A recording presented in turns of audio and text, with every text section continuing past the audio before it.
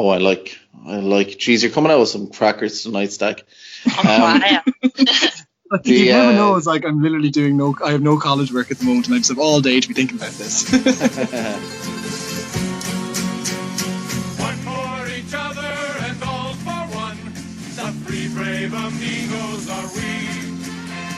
Brother to brother and everyone, a brave amigo. Wherever they need us, our destinies lead us. Amigos, we're always together. Hello and welcome to the Three Amigos FPL pod ahead of game week 23. I'm your host Don, and I'm joined as always by my amiga Kylie.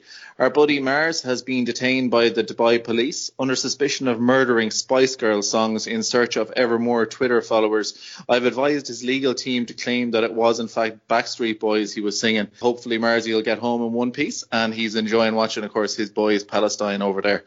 So best of luck, Marzi, and best of luck to Palestine. We are joined, of course, myself and Kylie, by the FBL pundit known simply as The Kid. It is, of course, our friend, the FBL Stag. Welcome back to the Amigos, buddy. Thanks very much, Don. It's great to be on. Yeah, great to have you. Tell us, Kylie, how was... I'll come to you first, ladies first, gentlemen as we are, Stag. Kylie, tell us about game week 22. How is it going so far? Of course, we're in the second half of Man City versus Wolves, and it's currently 2-0 as we speak. But tell us about game week 22 for you. Well, I'm just pretending that match is not happening because I don't have any coverage in that. So it doesn't mean anything good for me, whatever happens in that match at this stage. In terms of the game week overall, I'm on 79 points minus a hit. So really happy this week. I've had a bit of a tumultuous time over Christmas, and I made the decision, I did have 2 free transfers, but I made the decision to get rid of Alonso as part of a big move to bring in Salah. Obviously, there's a lot of talk at the moment about whether people should get rid of Alonso. You know, we know that Chelsea is still quite strong in terms of keeping clean sheets, but his attacking returns have dried up. For me, it was less about Alonso. I discussed this last week on the pod, and it was more about the fact that I have quite a strong defence. And to be honest, I was just absolutely doing up the 50-50 calls with the bench every week. So I just wanted someone that was bench fodder that I could throw there and just throw the money into attack. So it worked out really well for me. My defense all managed to get me returns. So I had the lovely Digne this time, unlike that 17-point haul which sat on the bench. So I feel vindicated in that decision, which is really good. And to be honest, coming out of a really strange week like this one where we saw Burnley winning 2-1, I think it was, with 0 shots on target, and then Wan-Bissaka getting 3 bonus in a 2-1 defeat, it was a strange week. So to come out of it with a good result is very satisfying. Yeah, one thing when you mentioned there that there's not much to play for tonight, of course, there's the main thing you'd be hoping would be low ownership players to do something, and maybe no clean sheets out there. But as Stag was actually mentioning in the pre-show, Stag, tell us where Gabriel Jesus currently ranks among forwards, what ownership and what rank is he? He is currently ranked 23rd for ownership amongst the top 10k for forwards with 0.1%. So yeah, it has to really hurt Aguero owners, of course, coming up with a brace when and one of them from the penalty spot as well. But my own game was a good one. I actually spurred a moment. I mentioned on Twitter I did a spur of the moment triple captain on Salah. I brought in Salah for a hit. I brought in Eriksen, Salah, and Rashford for Kane, Hazard, and who was the other one I brought out as well? Who was the other player? It kind of just escaping me at the moment, but that was it. It was like Eriksen, Salah, and Rashford in. Anyway, and it returned well for me. Obviously, I triple captain on Salah, and whilst it wasn't anything to to knock my socks off, 11-point haul. I'm relatively happy with that because triple captainships in years gone by for me have often just come up with absolute duds where I've gotten double game week returns of basically appearance points. So I'm relatively happy. So it's basically looking like, I think if Jimenez does nothing tonight, it'll be 86 -4. So a nice bump and a nice green arrow for my birthday. So and thanks to everyone for the birthday wishes at the weekend. Had a great one. Stag, tell us about your game week 22. What's who had you? Had you Kane? I didn't have Kane, no. It was pretty solid going for me. I actually almost made the same transfers as you, just I didn't need to make as many in that I took out Hazard and Kane to bring in Salah and Rashford. So I'm currently before Man City took on Wolves, I was on 68 points and then had Leroy Sané and Doherty to go. So Doherty looks like he might come in with 1 point or a miraculous goal or assist if I'm fortunate in the last half hour of that game. But Leroy Sané has already returned there. So I'll break 70 points anyway for the game week, maybe not with the -4 taken into account. So Robertson, Digne, Pogba, Salah captain and Rashford were all of my players who had more than 5. Unfortunately, I had Diop on the bench, so I could have had a little bit more. But most importantly, what that game week does for me is it's my first green arrow in 3 game weeks, so it quells a bleed where I'd fallen from 31k-ish to 102k. So at least I'm now back well ensconced within the top 100k, but there's a lot to do again to even get back to where I was. It seems like every single time I get to about the 30k rank, I fall down. I've hit 32k and then fallen back. I hit 31k and then fell back. So hopefully I can get up there eventually. It's kind of tough because I mentioned on a previous podcast this season for me, it seems, because when I made a fast start and when I've been up there, I haven't kind of gone up or down that much each week. Even if I had a kind of below average game week, I've kind of been bumping around between 13 and say 35. I've kind of been going up and down there, and I've noticed in the mini leagues there is actually a little bit of a gap opening between, say, me and the teams who are just behind me. There might be like 30 points between, and while that doesn't sound like a lot, and it isn't really, it's there's a little bit of a bumper there each game week that I'm not kind of getting too many red arrows in those mini leagues. Yeah, you see, I don't want to make it a tribal discussion or anything, but I think what's actually insulating you and protecting you for once is the crest you like to wear on your jersey, Liverpool, because you haven't been selling Liverpool players, whereas the likes of myself have been like, oh, I can surely sell Salah and bring in someone else and get him for a few weeks. Well, funny enough, it has actually punished me. And you also had Shaqiri as well at one point, so you had quite a lot of Liverpool. See, my fortunes have been quite similar to yours, Stag, because I have had a good week and then sort of plummeted a bit. And while I haven't been falling outside of the 100k, it's sort of been like 90-ish, then back down to 40 and then up to 70 and all of this nonsense. So I think I'm about 52k this week. So I nearly halved my rank. But it's been really hard to get any kind of momentum, certainly in the last couple of months. Yeah, funny enough though, the thing with Liverpool players, we actually spoke last week on Liverpool players and Man City players, and people actually doing very well over the festive period without having any Liverpool or Man City attackers. If they just had the money invested in like Aubameyang and Kane, as much as Aubameyang has been a little bit quiet in the last couple of weeks.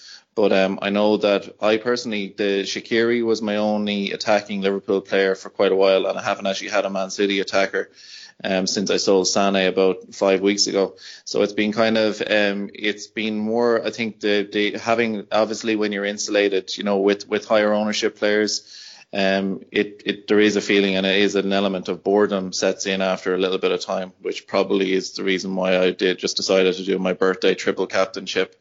But it's kind of, when you do have high ownership players, there isn't as many rise and falls when you're, and we're all doing very well. In all fairness, I think a lot of our listeners are probably listening going, don't be complaining about buffing around the 60, 70, 100k even mark at this point in the season. But we'll hopefully we'll all push on a little bit more. I'm about 17k at the moment, I think, before this tonight's match. So we'll see how we go with that. Sané getting an assist and Sterling getting an assist. Sané in particular, that might well might push it down a little bit more. Let's move on, folks. Normally we do talk about the updates, the standings update, but I don't actually want to go into that tonight because of the match ongoing and with a lot of kind of high ownership players in both Wolves and Man City. So we might actually give an update for that on social. So stay tuned on Twitter, and we'll give a shout out to the managers who are doing well on that one. Mars's rant of the week, of course. Normally we do give it to our boy Mars, who gets rid of any of his excess fantasy angst. And but in his absence, Stag, have you got anything that you'd like to get off your chest? Maybe honestly, have any hairs popped up there or anything recently? No. No, if you'd asked me a week ago, I'd have had a really good rant to have about just FPL, like just betraying me and everything going wrong. But this week, I think I'm just going to take happy contentment. So perhaps we'll change the mood of the rant for 1 week and just talk about the pleasantness of FPL and just enjoy the game that we have here and all of our ranks in the top 100k. Okay, beautiful. Lovely. Yeah. Maybe I'll just put a little bit of what's the name, pipe music maybe in the background there, and we can just do a little jig. Yeah, a little bit of happy jig. The big topic of the week, of course, then is our next section of the show, and in this one I do kind of tend to pick the thing that the people in the community are talking about. For me this week, it's all about, of course, it's about Spurs really.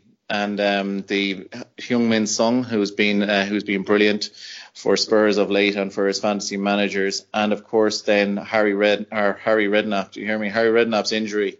Stag, what do you think of Harry Redknapp's injury that he picked up the last day? What's your thinking on it? He had a tough time in the jungle. Picked up an awful injury there. Hasn't quite recovered from it yet. He did. I have to say, Harry's got great. He's in great shape for a man of his age.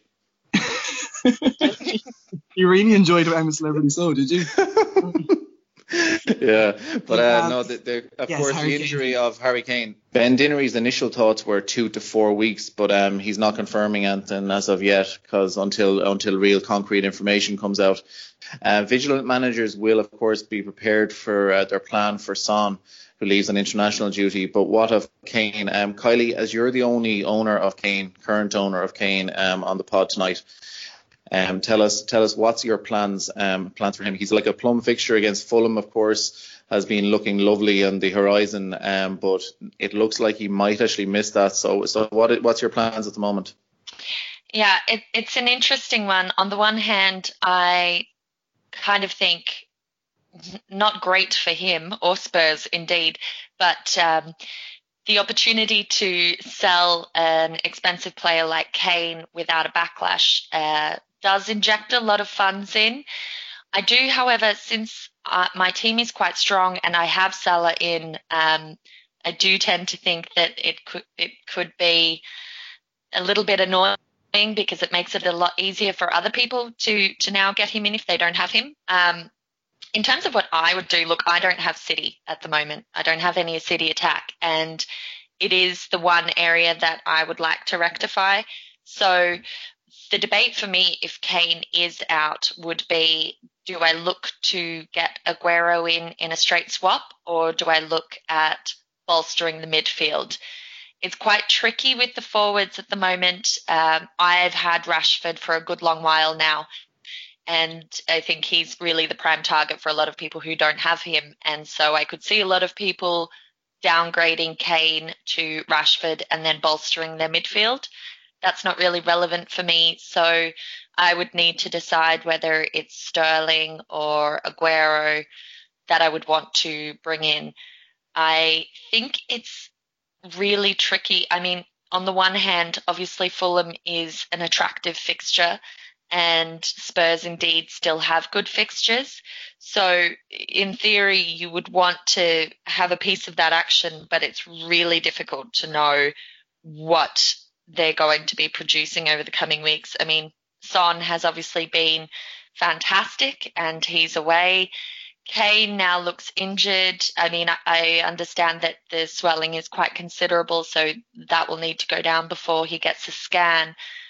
But even though it's not his sort of dodgy ankle, you would think that there would be some degree of timeout. As you said, Ben is saying 2 to 4 weeks, possibly. And so they're going to need to find goals somewhere. Moore is injured at the moment, I believe. Sissoko's out now. Lamella's a bit crap, historically. And that's the diagnosis, the official one. And then, there's Ali and Eriksson. I'd worry that Eriksson would go a bit deep. I think Ali has historically done well when Kane has been out, but they've had Son in the team at the time. So it's all a bit of a disaster zone. And I kind of really, I want to see how it shakes out with them, because I would have no idea where to look if I was interested in sticking with Spurs in some form. Yeah, no, because me personally, as myself and Stag, of course, we sold Kane for Rashford last week, so that's taken that decision out of our hands. But me personally, when I brought in Eriksson for Hazard, the other actually transfer was Shaqiri for Salah, was the one I was trying to remember earlier on. But I probably, in hindsight now with Kane, if Kane's going to miss, I probably would have gone for one of the Man City midfielders instead of Eriksson, because I do think that the two of them are such a brilliant double act, Kane and Eriksson, that I had confidence in Eriksson. Kind of, he's been in great form this season and really kind of bringing in some big holes in the absence of Son. But that would have probably been, in hindsight, if I had that decision to make now, I probably would be looking to maybe avoid Spurs as much as their fixtures are good, because I don't know what they look like with Llorente. What are you thinking, Stag? So I looked into what Spurs have done without Harry Kane in previous seasons. Now, he hadn't missed a Premier League game at all this season. He came off the bench all right, but he hasn't actually missed a game completely. Season before that, he missed just one game. So we're going back to 2016-17 to get any idea of how Spurs play without Harry Kane. So this is a time when they did have Son, they did have Ali, they did have Eriksson, etc. The only new addition since then really is, Lamela was pretty much injured all the time, so I don't know if he was around or not at that point. But and he's crap anyway as well. Yeah, exactly. Kylie's written crap and injured. Yeah, and Lucas Moura was obviously not at the club at that point. Now, between game week 6 to 10 in 2016-17, that's 5 game weeks. Spurs had initially went quite well without Kane, winning against Borough and Manchester City. That was Guardiola's first loss in English football and pretty much precipitated their collapse. If you remember, City had a really good start at the start of that season. But then they went on to draw with West Brom, Bournemouth, Leicester, and they actually didn't win a game in all competition for 7 games. So in the 5 league games that they played without Kane at that point, scored 6 times, with Ali getting 2 of those, Eriksson only getting an assist in that time. Whereas Eriksson was doing quite a lot of the shooting. He had 23 shots in that time, 6 in the box, but none of those were big chances. Whereas Dele Alli had 12 shots, 7 of those being in the box, 3 big chances. Now, if you're I read through all the match reports from that period as well when looking at this. I love the research, Stag. Yeah, I really went into this one. And what's clear from that is that the key for Spurs in what they did well at that point was the man who has now gone to play in the Asian Cup, Song Heung-min. He scored in the 5 games. He had 2 goals and 1 assist, but in reality, his actual effect on the team seems to have been much more pronounced than his returns suggest. Later on that season, between game weeks 29 and 32, Kane came on as a late sub in game week 32, so I'm going to say that that's somewhat relevant for this point as well. They scored 11 goals, so Pochettino really worked out how to play without Kane and also without Vincent Janssen, who he had tried to use in the earlier period, and that had failed. Oh, dear God, yeah. Yeah, don't say the name. What about him? Did you actually see a journalist asked him about Vincent Janssen during the week, like would he be coming in or over the weekend after the United match, if Janssen would be coming in, and he said, no, he's not part of my team. So wow. So says it all.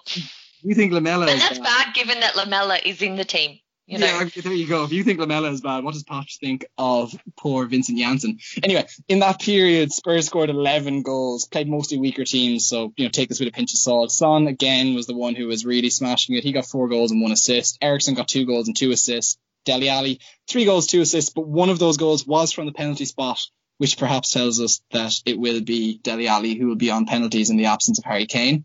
Now, what we can see from Poch's adaptation, I'm sorry, this is a very long answer, but what Poch does in that period and how he kind of moved was that instead of playing with this idea where he has Kane up front with maybe 3 attackers in behind him, which is kind of how he still plays today, he instead moved towards a 3-man forward line with Ali, Son or Eriksen, or Ali, Son and shudder for you, Kylie, Lamela up front, Eriksen playing in behind them. So maybe with today's team without Son, you might be looking at kind of Lamela, Ali, Lucas with Eriksen in behind them. Like you were saying there that Lucas is injured at the moment. He failed a late fitness test on a knee. Yeah, I think he should be. He's very likely imminently. Yeah. Yeah, I think even if he's coming on with a limp, he'll be playing this weekend. Yeah, for lack of other options. Beyond that. Yeah, exactly. So I guess what does this tell you is that I think Dele Alli is the best option of the Spurs players. But as you say, Kylie, perhaps the money that you can use from Kane being out really allows you to do the surgery on your team you've wanted to do for weeks, but you just didn't have the budget to do. If you really trust Spurs, I think it's Dele Alli. If you have much more bigger problems to fix, I think fix those. Yeah. And on the Ali thing, I guess part of the concern as well would be that 2016, so we're talking 2016-17, right? Correct. And Dele Alli was much stronger than, and certainly seemed to be, I mean, I know this is kind of much earlier on in his Spurs attacking career when he was playing, but he just kind of seems to have gone downhill a little bit as an option. I know he hasn't played as many minutes this season, but there was a lot of momentum for him during those earlier seasons. And so, as you said, I think the fact that Son is gone as well is a massive factor. So we don't know what this team is going to look like because we don't really have a comparison. Yeah, Kane absolutely. has been out, but Son has always been the guy that comes in and steps up in Kane's absence. And I think as well, if you... Oh, sorry. No, go on. But I think if you're to compare what Son does for the team when playing as a central striker versus what, say, Lucas Moura or Lamela offer, they're both quite selfish players. They both tend to have a go themselves. They don't try to bring players in. Whereas Son is, he's a bit selfish, but he's certainly capable of bringing other players into the game. And I think that will be, you can't compare with the attacking tridents that we were kind of looking at that Spurs used in 2016-17. They're absolutely nothing like what they'll be using today, really, in terms of the personnel that are winning there. And just to back up what you were saying about Dele Alli, that was a season where he scored 18 goals and got 11 assists. So we're more than halfway through this season and he's only got 4 goals and 2 assists. And tell me, Stag, what was the Leaving Cert English Shakespearean novel on 16-17? Oh, that was the year after I did it. Oh, was it? I thought I did nailed. Yeah, no, I think that's 2 years after, a year or two after I did it. Yeah, for our English listeners, that's the A levels, yeah.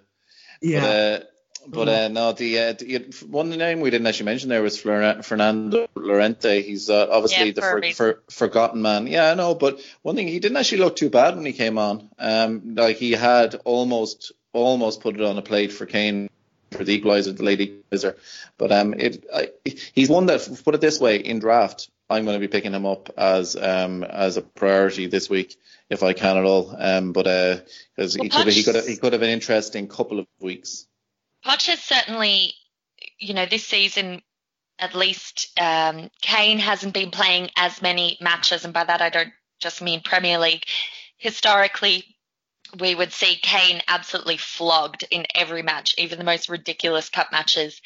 And so, while it's not a huge amount of minutes, Llorente has been involved in the team more than, say, Janssen was. So, given the situation, he's probably at home eating popcorn and celebrating because I think he will have to get a chance, surely. Yeah, he'd be an unbelievable risky punt, but you know what? Maybe he'd be for someone who like that wants to upgrade, say, their cheapest chips enabler midfielder to Salah, and then bring him in then for Kane. Maybe it might be a move that might work for some people with the fixtures. and with Kane, like with Ali and Eriksson behind, any forward could look decent and could score in good fixtures. But it'll be interesting to keep an eye on this on the Spurs situation. Folks, let's move on to our Bonk, Marry and Stalk section of the show. So, of course, in this segment, we look at the top performers in the previous game week who will inevitably be receiving thousands of new owners. But are they Bonk, Marry or Stalk candidates for our amigos? So, Kylie, I'll come to you first. And as always, we start with the goalkeepers. Mark Etheridge, he's a player I wanted to talk about this week. I admit to having dismissed him as an option, and yet there he is with the second most points at the position after 22 weeks. What is your Bonk, Marry or Stalk rating on him at this point? A lot of managers, of course, are lamenting their pickup of Guaita this weekend, or Guaita from Crystal Palace, who, according to the great Ben Dinnery, the quotes don't sound too promising with him. It sounds like it is a muscle thing and not, it wasn't something that is like, it's just a bit of something he needed to run off or shake off. It sounds like it might keep him out for a little bit of time. But what's your thoughts on Cardiff goalkeeper Mark Etheridge? Well, I don't know about Mark, but I think Neil Etheridge is an interesting player. I knew as I was saying it, that just doesn't sound right at all. Listen, Kylie, if I got everything right on a podcast, you'd know that I've been replaced by some Germanic body clone. snatcher. Yeah, that's true. It's how we know you're authentic you. So Etheridge is interesting. Obviously earlier in the season he came up in this segment because he just had 2 back-to-back penalty saves, which will obviously draw a 4.5 keeper into anyone's thoughts. And at the time I think we'd said that they had some tricky fixtures and really that at that early stage of the season you probably don't want to be looking at changing your goalkeeper. I think the situation's slightly different now purely because there will be a number of people who've been caught out with the Palace goalkeeper situation and therefore looking at a replacement in that price bracket. For me personally, I'm quite content to just leave Fabianski there until an injury or a wildcard situation. But if you are, as many are, looking at someone, he's definitely a worthy option. I mean, bear in mind, Cardiff have kept 6 clean sheets, I believe. So that's the same as City, unless City have just kept a clean sheet today, which I'm not sure of. But he's on 14 bonus, 82 saves, 3 penalty saves, and he's second in the goalkeeper rankings. So that's pretty impressive at 4.6. He's had 4 double-figure returns. And what's interesting about this is that those returns were at home to Huddersfield, away to Leicester, away to Crystal Palace, and then at home to Newcastle. And then he got a further 2 clean sheets playing against Huddersfield again and Southampton. So it tells us that against the lower sides, he can be quite consistent. And if you look at their forward fixtures, so over the next 5, they played Newcastle, Arsenal, Bournemouth, Southampton, Watford.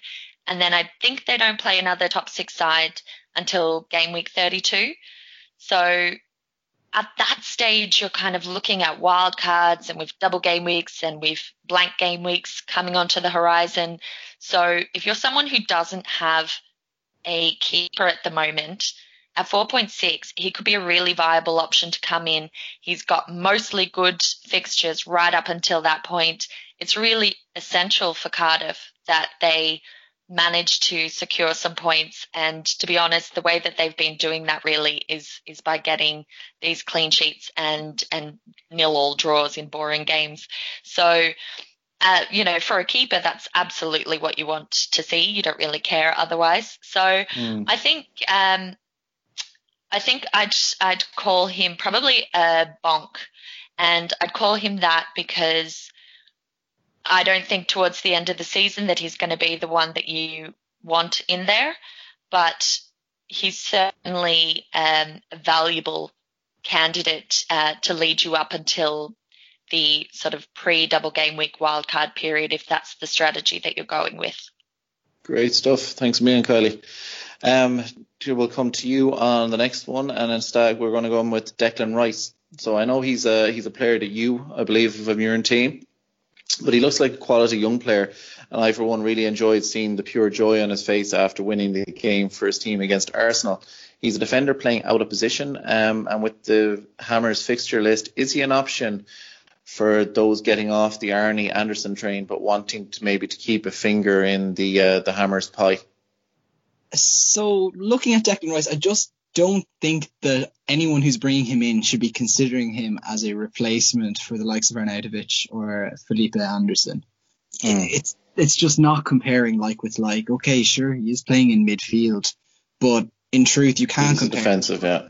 Yeah, exactly. You can't compare him to other West Ham midfielders. He's so much cheaper for a start. He's in a totally different price bracket. He plays a completely different role.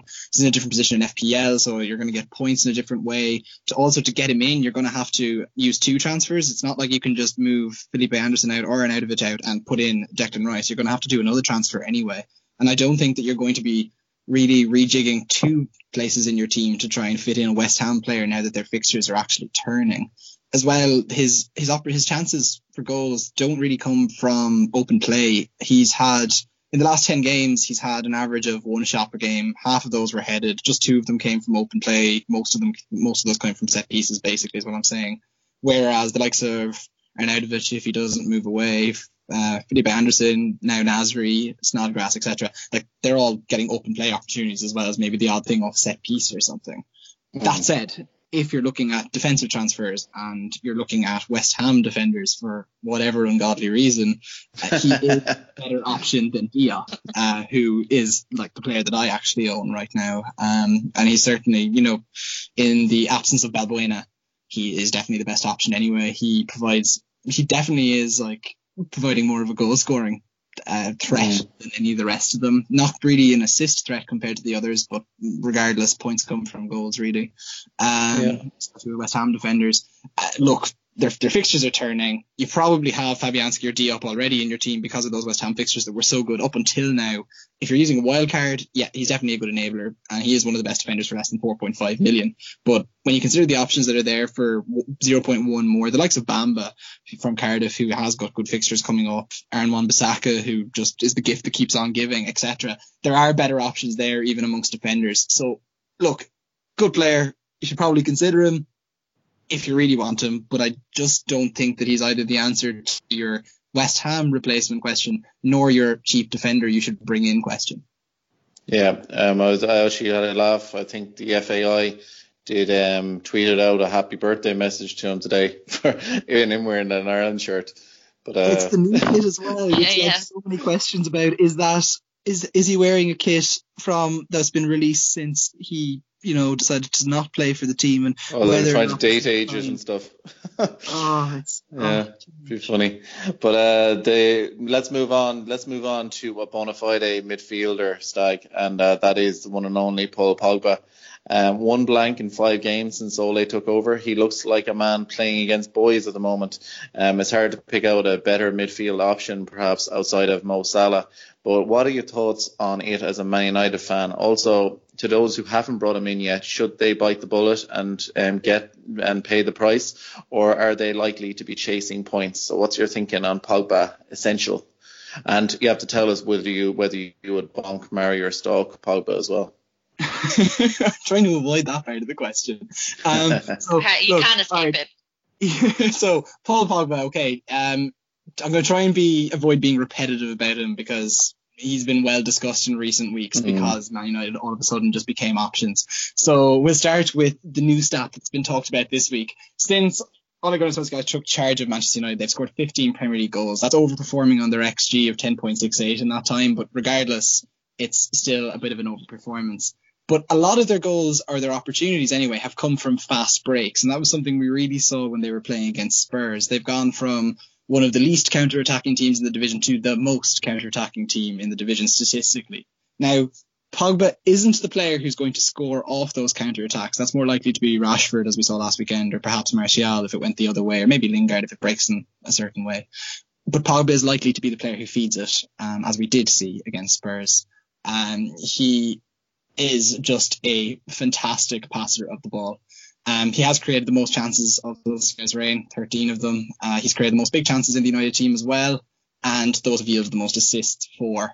Only Ryan Fraser and James Maddison have created more chances in the Premier League since Ole Gunnar Solskjaer took charge of Manchester United, but they created less big chances and they picked up fewer assists, which is probably a reflection of the teams that they play in. In terms of goal threat, it's easy to say, to be lazy and just say, oh, Pogba takes long shots, he's got lucky. But the reality is that 50% of his shots have been in the box, 50% have not. It's 22 shots split evenly. And he's very good accuracy as well. He does. It's over 60%. Yeah, it's like 68% or something I saw. But he has the most attempts of all midfielders, and he's second of all to Kane, who just has 2 more attempts in the 5 games. And he's up around the top of the table as well for shots in the box too. In overall and amongst midfielders. Look, all of Pogba's averages are up since Solskjaer took charge. His shots, his passes, key passes, expected goals, and all the sorts of things that bring bonus points as well, such as touches and dribbles, take-ons. His dispossessions and tackle count are up, but, that's all right, because the fact of the matter is his attacking returns are so good that his positive plays are offsetting anything that might risk his bonus points otherwise. Look, to put it shortly, you are not chasing points if you bring in Paul Pogba. You are making a very good move, which it seems is backed up by statistics or any eye test that you want to use if you want to take a more Gilesian approach to things. So, yes, buy Pogba. I love that, Gilesian. But specifically, aside from buying Pogba, would you marry or bonk him?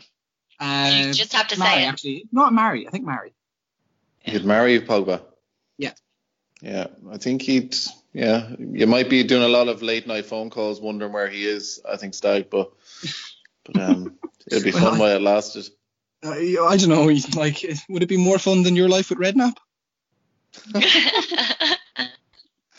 Yeah, having Jam Roly Polies, something along those lines. Dog but, away too. Kylie, Calvert-Lewin. So move on to the forwards. Now, I picked this one, and I have to say this one is a little bit of one inspired by my 12-year-old, my eldest lad. He brought him in a few weeks ago as a cheap rotational forward, and it's becoming one of those traditions each weekend where he'll turn knowingly to me and smile at me whenever he gets a goal or an assist and go, yeah, I got him in a few weeks ago. The smug little chap. But he scored or assisted in 4 of the last 6 fixtures. So Everton's fixtures look good, as we've discussed many times in the pod. And he seems to be getting game time now. So what's your thinking? Is he a bonk, marry, or stock? I think he's a stock for me. The thing about him is, so he's 2 goals and 2 assists in the last 6, right? So for someone who's 5.3, that's really respectable. The issue is his minutes. Given the fact that they haven't really been scoring a huge amount of goals during the recent run, you'd think that maybe he would have been getting more consistent minutes during that period. But it seems like Silva keeps kind of changing it up each week in terms of the structure at the top. So we've seen Richarlison playing up front, then we've seen him going out wide. So we've seen all sorts of different things. Calvert-Lewin's 5.3. My issue here with him is it's largely the price point, right? Because for an extra 0.2, you can get Ings. Now, I know that Ings is injured, but we are anticipating that he will be back quite imminently based on what we've said. We've heard. Southampton have good fixtures and Ings plays consistently. And he's been a good goal scorer for Southampton. Then you have the option of going down further because there are cheaper options. You have Kamara and Success and all of these guys who definitely don't play all of the time, but they are super cheap and it releases more funds. I feel like Calvert-Lewin is kind of in this slightly awkward price range where he's not so much cheaper than those who are playing most of the minutes. And so given his minutes, I would consider him as a bench option. But if I was only going to consistently bench him, then I'd probably want to just plumb much lower and put the money elsewhere. That being said, in the instance of your son, he's obviously done well out of him. I love the little smug smile thing, by the way. So he's done really well out of him. whether that's going to continue is debatable. And so my concern would be whether it's a bit of a points chasing thing to be jumping on him at this stage. So I'd probably watch and see, because I think he has, with the fact that he's been contributing in recent weeks, he warrants more time on the field. So we'll see what happens there. But for me, it would definitely be a stalk. Yeah, nice one. Yeah, he kind of falls between two stools, I guess, price point wise. He's a little bit too expensive, as you said. Yeah, if he's just going to be sitting there all the time. But it'd be interesting to see if he does get more minutes, because I think what Silva seems to be doing is trying out them and seeing who will perform up top behind kind of the established Siggy and Richarlison combo, and kind of seeing who's going to provide the goals ahead of them. So he's definitely putting his hand up, so we'll see how that goes. Folks, thanks a million. That's the end of our Bonk, Marry or Stalk section of the show. There was actually a bit of a bonus question which I wanted to bring to you. It was from our friend John, Grifters United. He was basically asking us who would be our 3 top players on our Stalk list. So unowned as of yet, but planning on bringing in before the end of the season. So Stag, can you give me who would be on your, say, watch list that you've got your eye on, and you kind of have a good idea that you're going to be bringing them in at some point, but you don't own them as of yet? So top of that list is probably Ricardo Pereira. Leicester's fixtures are a little bit poor right now, but he's really kind of come around from game week 27 onwards. It's a green streak for them. So I'd probably be looking at bringing him in around then. But to be honest, even if you brought him in earlier, even if they're playing Liverpool, United and Spurs, he could still score a freak goal or get a freak assist, as he has a bit of a penchant for doing.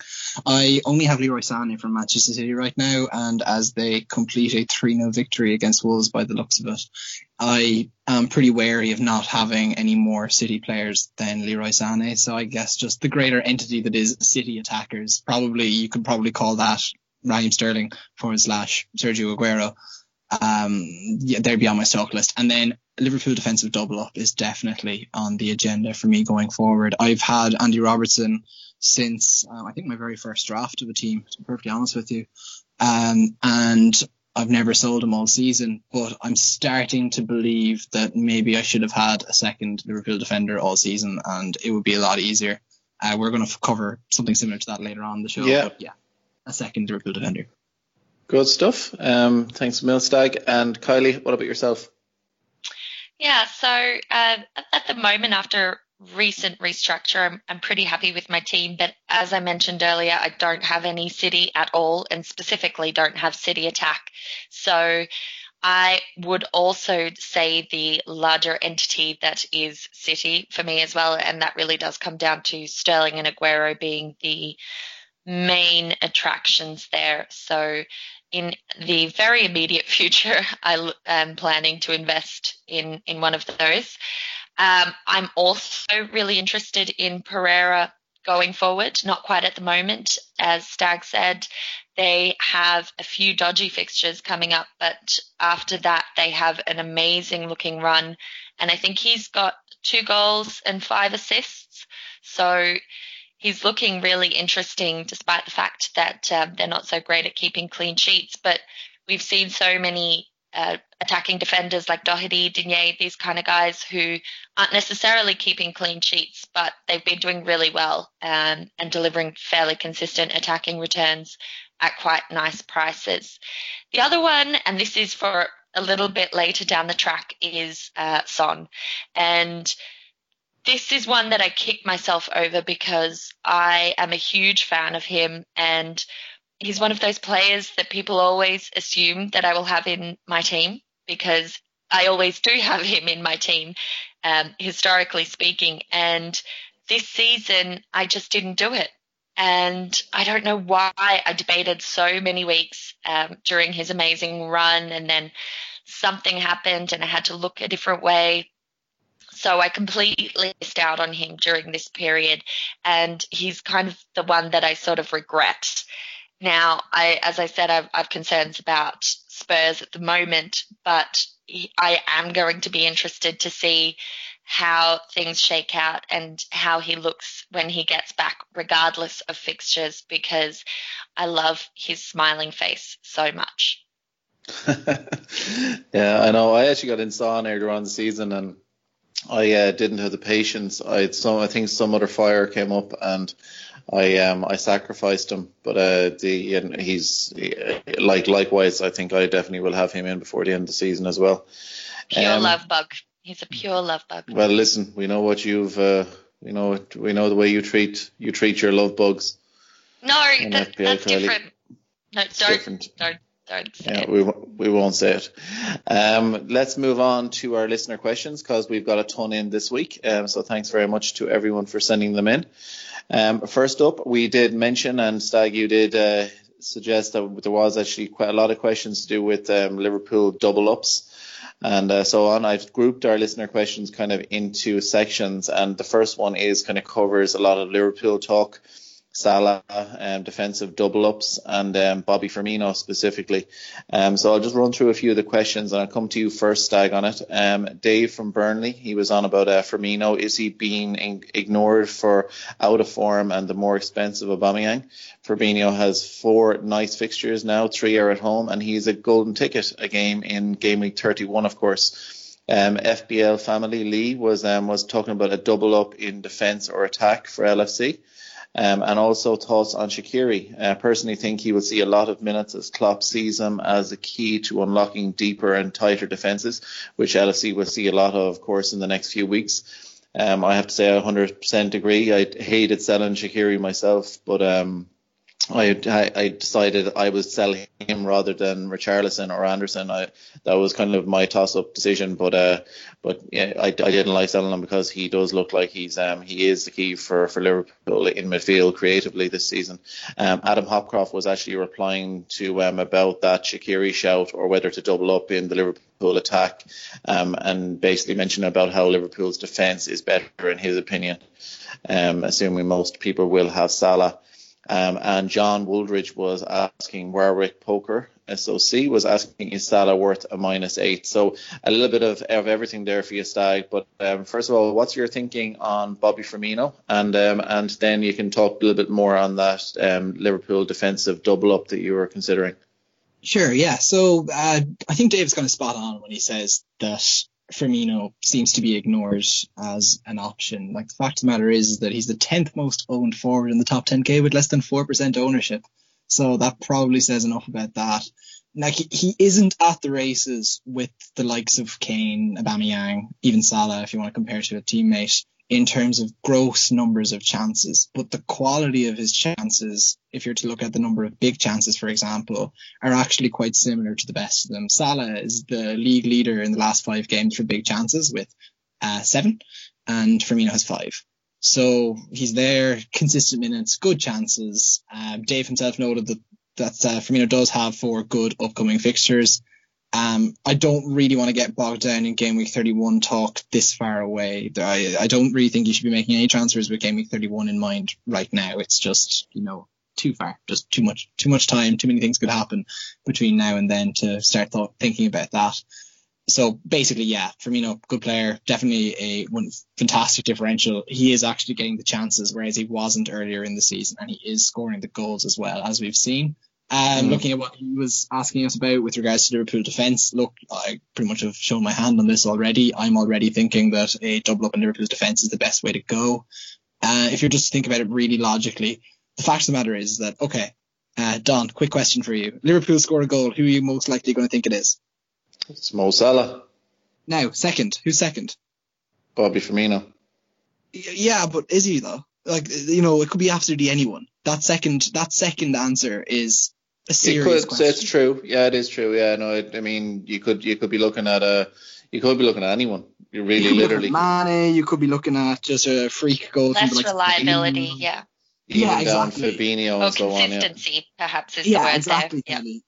So what you're looking at really is that second clean sheet comes a lot more easily to you through a second defender than that second goal does through the likes of Mane or Shaqiri or your Bobby Firmino or anyone else. So it's 13 clean sheets, right? So exactly, and they far and away the best. Yeah, they're keeping clean sheets about as consistently as you'll pick up a goal from a forward. And so, a forward beyond Salah. Salah is scoring way more consistently than, let's say the clean sheets are coming, if that makes sense. But beyond that, I think that's probably the answer. It is, yeah. I mean, and one thing, like when I was even looking at my own team this week, Robertson came in with 9 points because he got his clean sheet and his 3 points, bonus points. Yeah. Salah came in with 11 points, and that wasn't a bad performance from Salah. He scored the only goal of the game and so on, but because of the amount of clean sheets Liverpool are keeping, there's a lot of bonus points tied up there in defence as well. Absolutely. And when we talk about the likes of Robertson and Trent especially, they're actually often providing the assists as well to the attack. So you might miss the attacker. It's much of it, you're going to get the clean sheet, and the odds of getting the assist off one of those two defenders in particular are pretty good compared to any sort of normal average. Yeah, so, going back to your question you had there, who would you expect to see on the assist? You are as likely to see Robertson's name on an assist as Mane. As anyone, or Mane. Yeah. But the 100%. One thing I did want to tie in with was you were mentioning Bobby Firmino, and I think he's gotten a lot more forward. I think that Klopp has, as much as he's a great team player and he does tend to track back very far, and you see him often picking up the ball in midfield. I've noticed he has seemed to be pushing on. Now I don't know this by the numbers or heat maps, but he does seem to be more further forward. He's kind of relying more on his teammates to get the ball to him as opposed to coming deep all the time. So I think he definitely is somebody I would be considering when or if I move away from Aubameyang. I don't know when that's going to be now, because I'm not someone, he's been in such good form that I'm not just going to get rid because of a couple of kind of slow weeks. Because with his chances created, with all the stats and the way he's been playing, I can see a big haul coming from him, and he's always captain option. But, Don, I have answers for you statistically on Firmino. I've done a quick run there. I've looked at his averages between game weeks 1 to 18 and then like 18 on to now. His expected goals, for all of those that absolutely hate expected goals, it's gone up from an average of about 0.3 per game to about 0.7 per game. His touches, his involvement, his shots per game, everything has gone up. Put in perspective, we'll just go for his goal attempts in the box is up slightly. His goal attempts as well are up slightly, but it's the big chances that are up slightly more. In fairness, he's gone from about 0.4 of a big chance per game, so one every second game basically, and pretty much consistently one per game in the last 5 weeks. I think he's got. I think people are. It is one of those things you can kind of a little bit of blinkers with players, because they do go through different stages in a season, and players will go through different periods of form and stuff, and even positioning. And I think Firmino, is someone that people have taken their eye off a little bit. But at his price tag, you look at him in the point standings, and I found it quite surprising how high up he was in the forwards. It's like he's just kind of been sneaking on up there, because he is a player that many have dismissed. I brought him in for a very brief 2-week spell when I brought Sterling in, and then shipped him straight back again, full of resentment. But anyone who might have had him for the previous few weeks has done really well, and historically Firmino's been fairly streaky at times. But I felt like in watching him, he has felt to me more involved just from the eye test over recent weeks than he certainly was in the first part of the season. And that's obviously made clear by Stag's stats there. 100%. Kylie, I'll stick with you on this. This is kind of rounding out our LFC defensive double up. So there's a couple of kind of selection or transfer questions, and also Alonso is tied into this one.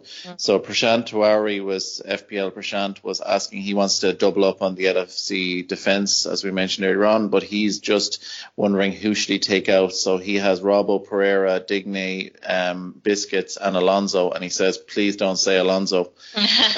For me, of them ones, it probably would be, even though you are left in that situation with what I actually probably have at the moment, where you have 5 playable, good attacking defenders, and you have a bit of a selection headache every week with that one.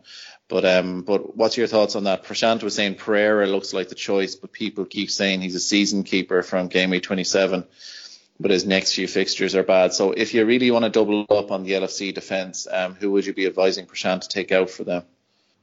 he's created a headache here, and this is interesting because this is exactly what I had been suffering from over the Christmas break with my plays, because I essentially had the exact same defense but with Doherty instead of Pereira, and you just couldn't win because they all warrant inclusion in almost any given week. In terms of what he has and what's laid out on the table there, look, I just sold Alonso, so my straight up answer would be Alonso, I think. And not because he's not a worthy inclusion, but just because of the price piece. But regardless, I think even if he leaves Alonso in, that Prashant's going to have some difficulties with that defence unless he's planning on playing at least 4 in any given game week. Of those 5 that are there, what I would probably do is a bit of a switcheroo.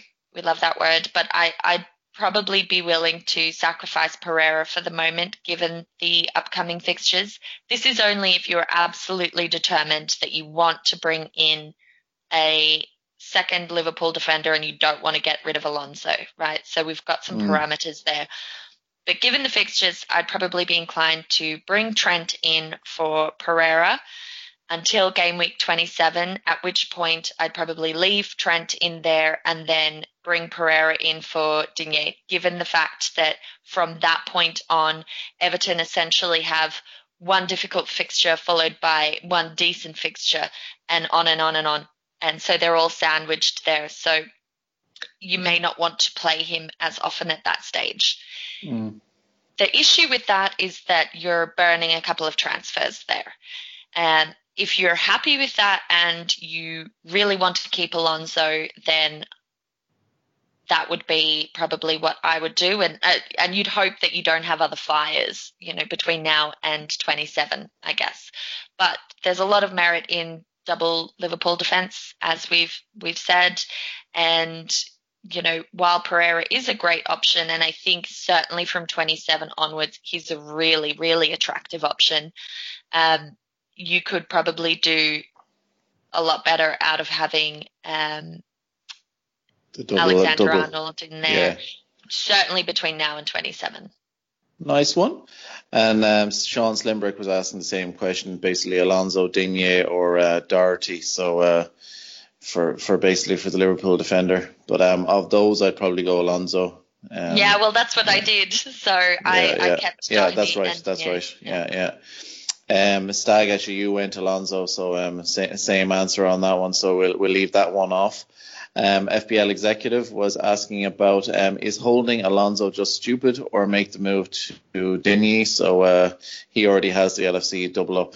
We don't think it's stupid, but personally, David Luiz is offering probably the same kind of returns. Better returns, and Digne as well. Assist potential and so on. It's the Alonso price tag which is always causing a lot of pressure with his returns. He does need to keep on returning, and when he doesn't, you really do notice it as a bit of a hole in your budget. You see, this is the thing. What is the opportunity cost of him holding Alonso? Like, sure, he's kind of being a little bit binary about it and saying, "Oh, well, I don't see the problem with holding Alonso." And it's like, sure, yeah, he's a good defender. Like, I can see why you'd hold him. He's still getting you clean sheet points. But what are you losing out on? How much are you paying for those clean sheets compared to what you could be paying for those clean sheets? And I think that's what he's kind of missing out on with the way he's kind of phrased that question. Yeah, no, I know a lot of people are too. That's one thing I did mention last week was, people, when Alonso does assist, or even when he got his bonus points the last day and he got 8 or 9 points, and people were kind of doing the "I told you so" kind of tweets. But the point is, at that price, there's a lot of other players, including the aforementioned David Luiz, who are returning more, at least as much, and if not more, at a lot reduced money, and you can use that money better elsewhere. Well, the thing about it is this was a subject that we visited earlier in the season, and I think Alonso had maybe only recently stopped getting attacking returns. And so we did field a couple of questions about whether looking at David Luiz was a viable option. as an alternative. And at that stage, we weren't seeing any real additional benefit outside of getting the customary Chelsea clean sheet, because it wasn't really getting the bonus points, no more or less than anyone else. And he certainly wasn't delivering on any attacking returns. We have seen a complete shift now. So there was merit in choosing him just purely based on price at that stage, with an acknowledgement that you weren't looking for the extras. What we're seeing now is that people are holding Alonso because of the fact that he does have this legacy, and there's always that feeling that he will turn it up at some point and deliver a huge score. But the reality is that those people who have banked that, at one stage, I think it was 1.7 million difference, who have probably had that elsewhere in their team where they've been accruing points separately as well. But they've also had a lot of bonus points. They've had the assist at the weekend. I think there was another assist as well. Certainly that 15-point haul when he got the goal and the clean sheet. So he's actually, while seemingly underwhelming, has also been delivering attacking returns all through this period that Alonso has not given us anything further to justify the huge difference in price. Yeah, like maybe just to illustrate what you were saying, Kylie, is Don, you're going to be the guinea pig again for this question, but how many more bonus points do you think that Alonso has than David Luiz? Off your head. Think about it. Well, one or two. Yeah, it's one. It is just one at this point. And to rattle off stats again, the fact of the matter is that it's actually David Luiz who's posing more of a goal threat and actually posing more of a chance of assists as well in the last few weeks by any metric that you look at. In the last and he's delivered them. This is the thing. It's not just statistics. He's actually doing it. Yeah, exactly. He's the postman. And the other, actually, there was one thing I was going to actually say with Alonso is his ownership is obviously a bit scary still, because even though he's had price drops, he is still, now you'll know, Stag, she'll have it in front of you, but I think he's still high 30s, isn't he, in ownership? The highest owned defender still, isn't he? Yeah, it still is. So he is there is a certain scare factor with him. But that if he does have a massive game week and David Luiz doesn't, and that's one thing you need to consider, is in a way David Luiz is your safety blanket, because if Alonso has a massive game week, there's a good chance there's a clean sheet tied in there that Luiz will also provide. It is a little bit more risky if you do go for another player and you're without him. But this is a swings and roundabouts, I guess, we have in FPL. You can't have them all. If you want, I'll hit that stat briefly on that. Like Alonso, he's in 37.9% of top 10k teams. Luiz is in about half that many teams in the top 10k at this point, to put it in perspective. So even if Luiz has a really good week at this point, you're actually losing out if you're, look, I'm using the top 10k as a way to just look at very active teams. And that kind of shows that Alonso's in an awful lot of dead teams, because his overall actual ownership in the game is, hold on as I quickly scramble to get it, is about 37.8% as well, actually. So it's about the same. But I think you're being punished just as much by a big Luiz day at this point as you are by a big Alonso day. Yeah, true. Great stuff. Let's move on to, as we mentioned, Harry Kane. Now, we did talk a bit about it earlier on, so this one might be quicker answers. FBL El Clasico was asking this question, may be irrelevant, but if Kane is confirmed out for game week 23, which forwards would you consider? He already owns Rashford, so could it be time for Kun? Of course, the Kun sitting on the bench tonight didn't help unless he came on and scored.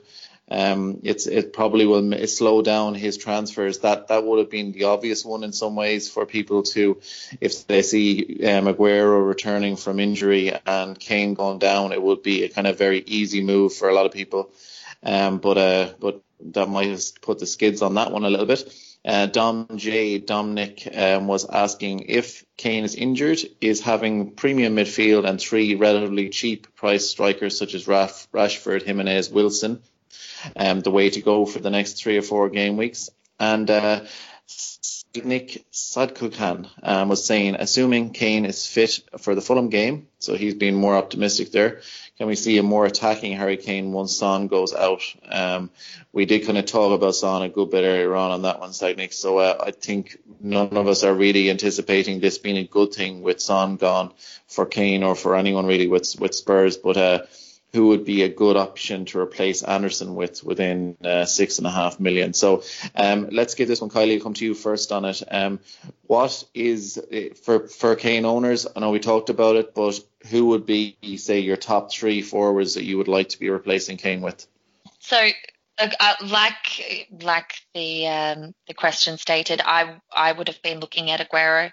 I wouldn't say that I'm not looking at Aguero now, but the fact that Jesus has done well today, while Aguero was on the bench. I mean, I know Aguero had an illness earlier in the week, so that's probably why he was on the bench there. But Pep Roulette's a thing, and I'm pretty sure that last time we saw Jesus deliver those 2 goals where he played really well, not that long ago, he got to play the next match. So it might make me a little bit cagey, and I'd probably be erring on the side of City midfield in that instance. Aubameyang is off form at the moment, but he still has the ability to do really well. I know they play Chelsea, and I'm a bit meh on that match, but I think people who are holding him, a lot of people who are holding him were planning on selling him, and I think that they're probably looking at keeping him now and selling Kane instead. I think Firmino has appeal, given what we were discussing earlier and the lack, perhaps, of really attractive options.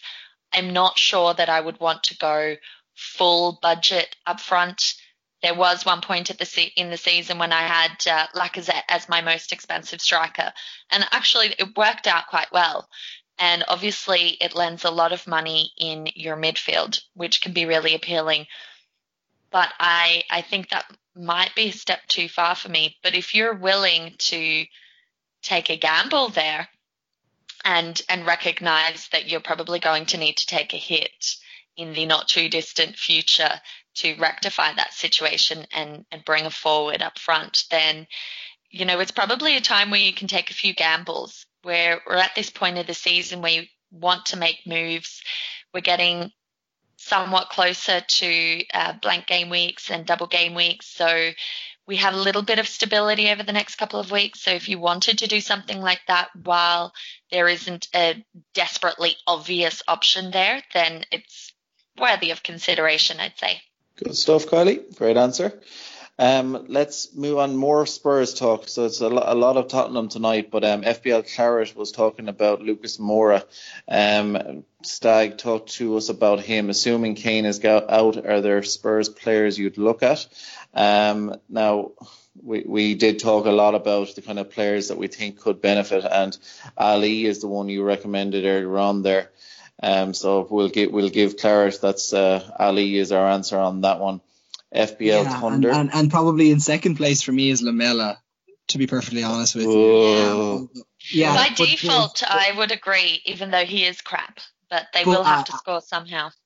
But the honest answer is that if Pochettino says something somewhat favourable towards Llorente during the week, then I think I'm more likely to bring him in, because I actually have the budget to change Camara, Fulham's Camara now, who looks like he might be on the way out, to him with relative ease. And having a player like Llorente up front it just seems like a handy alternative. If it does turn out that Kane is going to miss about 4 weeks, then I actually might just bring in Llorente. That's a good shout, actually, because I was mentioning earlier on, if you wanted to do a bit of a restructure, if you had Kane for Llorente, but that's a good one if you're downgrading one of your exactly, your like he'll be my new. Exactly. You're just changing your budget forwards. Like, I think I'd much rather have rotating, changing, 70 minutes one day, 30 minutes the next day than Camara. Yeah, 100%. And actually, possibly, I guess with the Spurs thing, here's where it is interesting. None of us really know what's going to happen there, how they're going to look and indeed perform. There's a lot of questions. But what we do know is that they have very limited options in terms of who can play. And the options that can play outside of Ali and Eriksen are really cheap. So Llorente, Lucas Moura, Lamela, if you're looking at a punt, and to be quite honest, in that sub-7 bracket, certainly in midfield, it's quite murky. there's a couple of options floating around there, but none that are really that attractive.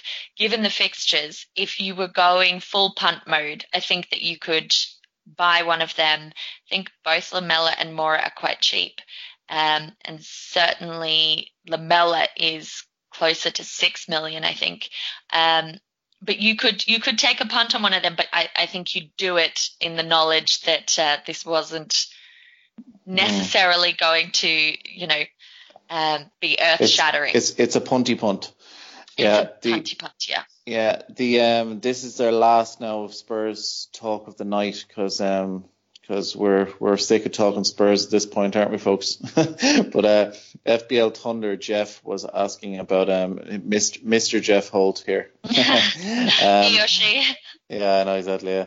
Yeah. How do you think Son and Kane's absence will affect other Spurs assets? So we talked about the attackers, but one thing he mentioned is about the defence. What's your thinking? Stick with you, Kylie, on it. On the impact on the defence. If Luis Llorente up front, could we see a situation where maybe Trippier might become more involved as the big man up front and obviously he's less mobile than what Harry Kane is? Is it a thing that it could have an impact on the Spurs at defensive options, the fullbacks or if anyone is holding, say, Lloris or any of the other defensive options from Spurs?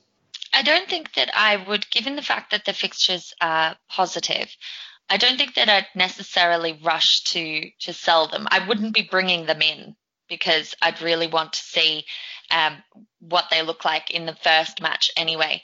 But I think those defenders weren't playing in the fixtures anyway. The ones that would always seemingly be attractive are the likes of Trippier and Davis and so on. But it's the same thing where we never feel completely certain as to who is going to play in any game week. So while we might see them doing respectably in that period, I think I would still be avoiding an acquisition there. And then if you still have Trippier in your team, or if you have Lloris, certainly you're not going to be selling him based on the fact that they have a shortage of players going on. Forwards, yeah. Yeah. Yeah, nice one. We have a couple of rate transfer kind of questions, and FBL King, the Fantasy King 2, was asking. Now, the Hazard does pop up in a couple of these, so I'll lump them together and I'll give them to you then, Stag. He was saying he has 2 free transfers and he's thinking about saying bye-bye to Arnie, who did wave goodbye. And the next one is tough, but Hazard is on the chopping block. So in would come Rashford and Sterling for Hazard and Arnautovic. He'd have a healthy 0.8 in the bank, and he's wondering, is it a good move, especially the Hazard, getting rid of Hazard? FBL Jogger was asking about his Hazard to Sané or David Silva to fund Ings to Jimenez or Rashford a good move. So what's your thinking on Hazard in particular, Stag? I know he's high owned. He is a bit streaky, as we all know, the FPL troll, as people like to call him. So what's your thinking on Hazard, people who do still own him? Would he be a kind of buy or sell for you? Well, I guess the best thing I can really say is that I sold him before just the last game week. I didn't want to hold him anymore. Correct, yes. Yeah, I was just feeling that there were better options out there, that I could use that money in a better way. I was holding him at the cost of not holding Mohamed Salah, and that was just far too much, and so I felt I had to sell him. Looking at the option that King presented to us there, he was looking at bringing in Rashford and Sterling for Hazard and Arnautovic, to remind people. Now, what I think is good about that is the Rashford bit. I do wonder about the Sterling bit, just because he is kind of one of these real budget suckers, and he's just that bit more expensive than, let's say, Sané, who I was watching the City game out the corner of my eye here, who looked a lot more dangerous tonight while he was on the pitch in the bits that I was able to see anyway. And generally, I just have preferred Leroy Sané in the latter stage of this season, and let's say the latter half of this half of the season that we've had, then compared to Sterling. Back to Hazard, generally, it's a very tough one. I feel sell because there are better options out there, but I would not be selling him with a view towards taking some kind of punt. Not that I think anyone with sense would do that, but you'd need to be making a pretty sensible transfer. I think Sterling somewhat falls under the risk right now, Whereas, let's say if you were bringing in Pogba, who's clearly in form, or Salah, if you didn't have him, I only fixed that a week ago myself, or whatever, I totally see why you'd do it. Look, that said, Chelsea do play against Arsenal this weekend. I think of all the games that they could score well in, I think Arsenal are actually a team that they could do well against. I think Shakran Mustafi is a man who has a penchant for giving away penalties or making last-ditch tackles. That probably lends itself toward giving away a penalty at some point. I'll sound like Nostradamus if they do give away a penalty at this point, but I think that really is a positive. Like, the penalty taking is going to be a real positive in Hazard's column this week compared to any other week, in my head anyway. So maybe now isn't the time to move. Like, I think people need to be reminded that you're going to have 2 full weeks without FPL, or 10 full days, I guess, without FPL after this week, and that you're looking at an FA Cup weekend following this weekend, to try and not sound too convoluted. So you have 10 days. It's a midweek game week 24 as opposed to like after 23. So you have that bit more time and there are more games. So there's probably more of a want to have 2 free transfers than usual. So maybe King could just move Rashford, or get Rashford in for Arnautovic without needing to use the second of his 2 free transfers. Like, it is a time that you might want to have 2 free transfers. It sounds like he would be able to, given that Sterling is slightly more expensive than Hazard. Yeah. I would agree that makes sense, yeah. And he's also talking about having 8.8 in the bank. And just to answer Jogger's question, since he did answer it, is Hazard to Sané or Silva to fund Ings to Jimenez or Rashford a good move? Yes, on paper, not Silva. I would go for Sané over Silva. But overall, yeah, it's a decent move. Good stuff. And I'll quickly stick to you, actually, Stag, just on this one. The best sub 7 mil midfield option, Sankol or Mandavia, was asking. So just give us your quick rundown on who's your favourite kind of budget midfielders. The one who keeps punishing me is Ryan Fraser, but Brooks looked a bit better than him last weekend, so maybe he's the one to have. If you're trying to save an absolute shed load of money, Jason Punchin at Huddersfield could be particularly interesting at 4.2. Like sub 6.5 is kind of where things start to get risky. Like Pedro is in there in that bracket as well. Pereira from Watford is in there. Nasri is in there, actually. He could be an interesting. They're kind of boom bust. Nasri is kind of interesting. He looked good. Yeah, do you know what? Lamella's in there as well. And perhaps if you wanted to take the risk, maybe he is the one to toe in this time. Yeah, Brooks is definitely somebody I'll be looking at as an enabler. I at the moment I have a lot of money spread fairly evenly in my squad, and Brooks would be one that I would look, because at his price tag, even with a couple of price rises, he looks quality and he looks nailed on. Yeah, Bournemouth are kind of in that annual deaths world that they kind of go into at some point in the Premier League season, and once they escape that, especially, he'll be a very good option. But even last weekend he looked really good. He did, yeah. He's his price is perfect for the bench, because I have a lot of players around the 7 mil mark, and I know a lot of people do, and probably down the line would look to kind of it makes selection decisions kind of week in, week out kind of more difficult. And I think I would be happy enough with leaving Brooks and at his price tag on the bench to come in emergencies, or even in if someone does get rotated. But thanks a mil. Folks, let's move on to our game week plans for game week 23, and also our Barlow on Baldwin captain picks. For new listeners, of course, the Barlow captain pick is the boring kind of standard if you were just kind of feeling a little bit more conservative this game week. And if you're feeling a bit ballsy, go for the Baldwin captain pick. So come to you first, Stag, as our guest. Give us your plans for the coming game week and give us your captain picks. My plan is to wait until Friday or Thursday at the minimum to figure out what's actually going on with Harry Kane, because that'll decide whether or not I make this move to Llorente, which, to be honest, is probably top of my agenda going into this game week. Like, I have only 1 free transfer. I'll probably use it, even after pontificating about trying to have 2 free transfers after this game week. Looking at captaincy picks, it's probably going to be Salah, really boring Barlow pick there for me, and he's probably going to be my captain. Now that I have him, I might as well make the most of that. If I was to pick a slightly riskier option, I would probably actually say Eden Hazard.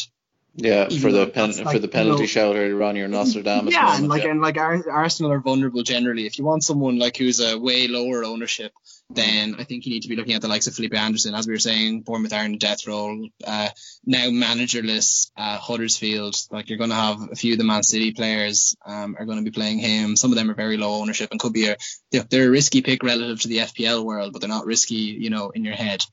Yeah, so yeah. Could be an option there too. Good shouts. I think in the hindsight, Stag, as you listen to this and as the week goes on, I think you might look at the Llorente move as being a bit of a wasted transfer.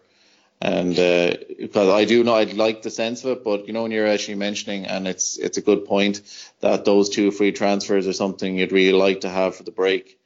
Yeah, and that's it. If you do make that move, are you going to be starting Llorente, say, next game week? Or is he just going to be a transfer for your bench?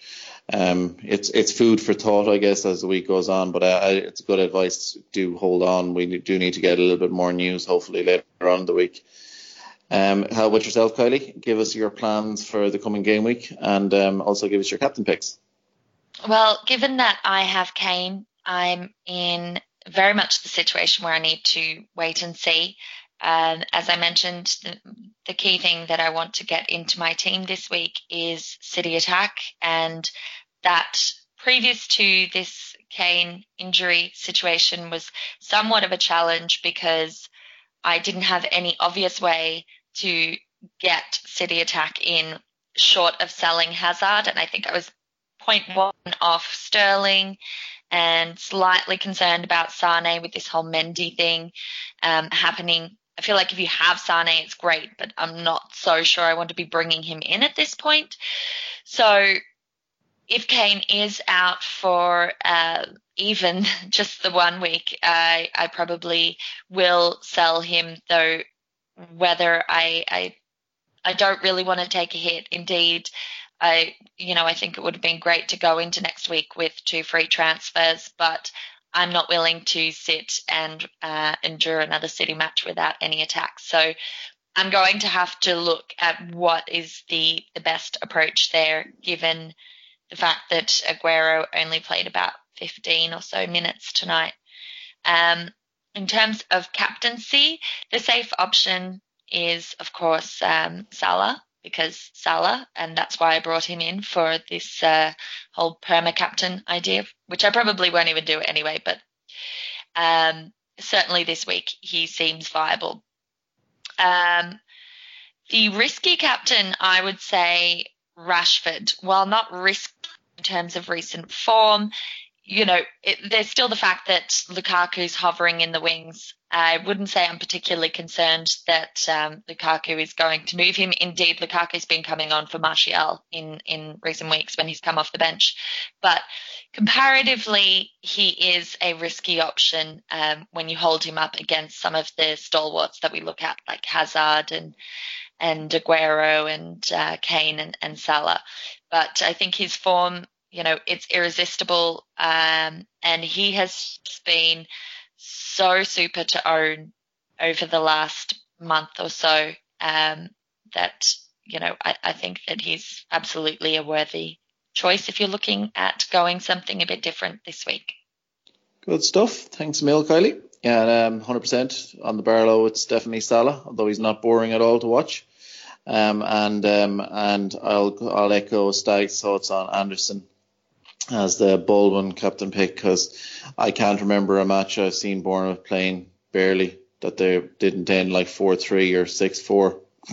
But no, there just seems to be always goals involved in Bournemouth matches. So I would fancy that one as a risky shout.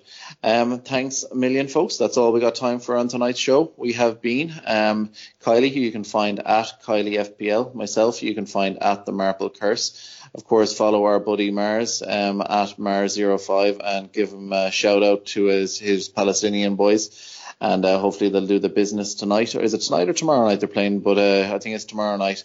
And he's very excited about it. So hopefully they'll do well. Thanks a million, Stag, FBL Stag. Of course, if you're not following him on Twitter, do. And thanks a million for coming on the show again. It's great talking to you. Absolute pleasure. It's good fun as always. Please like, share, and rate the podcast as it makes us happy. Thanks for your support. Good luck in game week 23. Adios, amigos.